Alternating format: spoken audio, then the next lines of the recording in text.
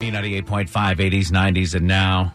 It's Tad, Drex, and Kara. I don't know about you, but I know my grandmother, Gert Lemire, would be spinning in her grave if she were able to see what was happening on the Grammys Sunday night. Tyler, the creator, he's interesting and different.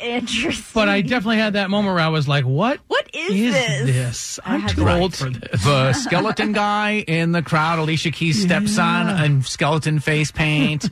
The fact that, because I think of my grandmother every time I watch award shows to this day, because she used to, literally, this is a quote from her, somebody break out the Windex. And this was for a kiss on a soap opera. Oh, gosh, I'm sure she'd love Ariana Grande and her dancers in their lingerie, huh? So she passed away in 1984, and I'm wondering, is it like every generation, am I going to be the same way? Does every generation kind of do people get more and more used to this where they're a little bit more accepting? So I put that to the test, and I brought some photographs of the most provocative Grammy or award show performers of all time to the Antebellum James Burgess Assisted Living Center in Sewanee. And I showed pictures to Robin and Marge, starting with Katy Perry. And I'm talking about the classic photo. She's got things spinning on her bosom and all of this to see what they had to say. What do you see here? Boobs. It's like cinnamon rolls. What advice would you give her in terms of how she dresses? Tone it down. Get real, I guess. So, not high marks for Katy Perry. So, next I went with Post Malone.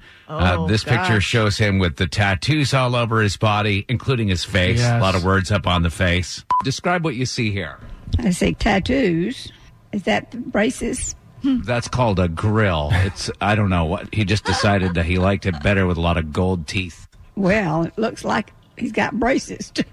What do you think he would do for a living if he wasn't so talented musically? Oh, gosh. Probably be a bum in Skid Row. Who would hire him? He wouldn't have one, probably. I'd left working on the road or something. He'd have to go and get all those tattoos removed, and it might be painful. All right, so I was waiting for one of the grannies to be like, you know how Lysol says that it cleans 99.9% of all germs? Right. Yeah. That's the 0.1. Post Malone is the 0.1 they miss. Finally, a picture of Miley Cyrus, the one from the VMAs 2013, where she was twerking up against. I was a little nervous to show him this picture. What if Miley Cyrus and Robin Thicke did this in your living room? I'd kick them out. I would be embarrassed for them.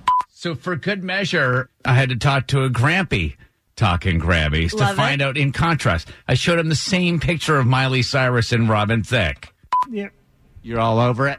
Yeah. You're fine with that? I'm like Molly, yeah. Because she's got such a great voice? Definitely. It's her voice I like about it, yeah. And her shoes, yeah. So there you go. He was blind. Don't even try and play. I think we have learned here that absolutely nothing has changed.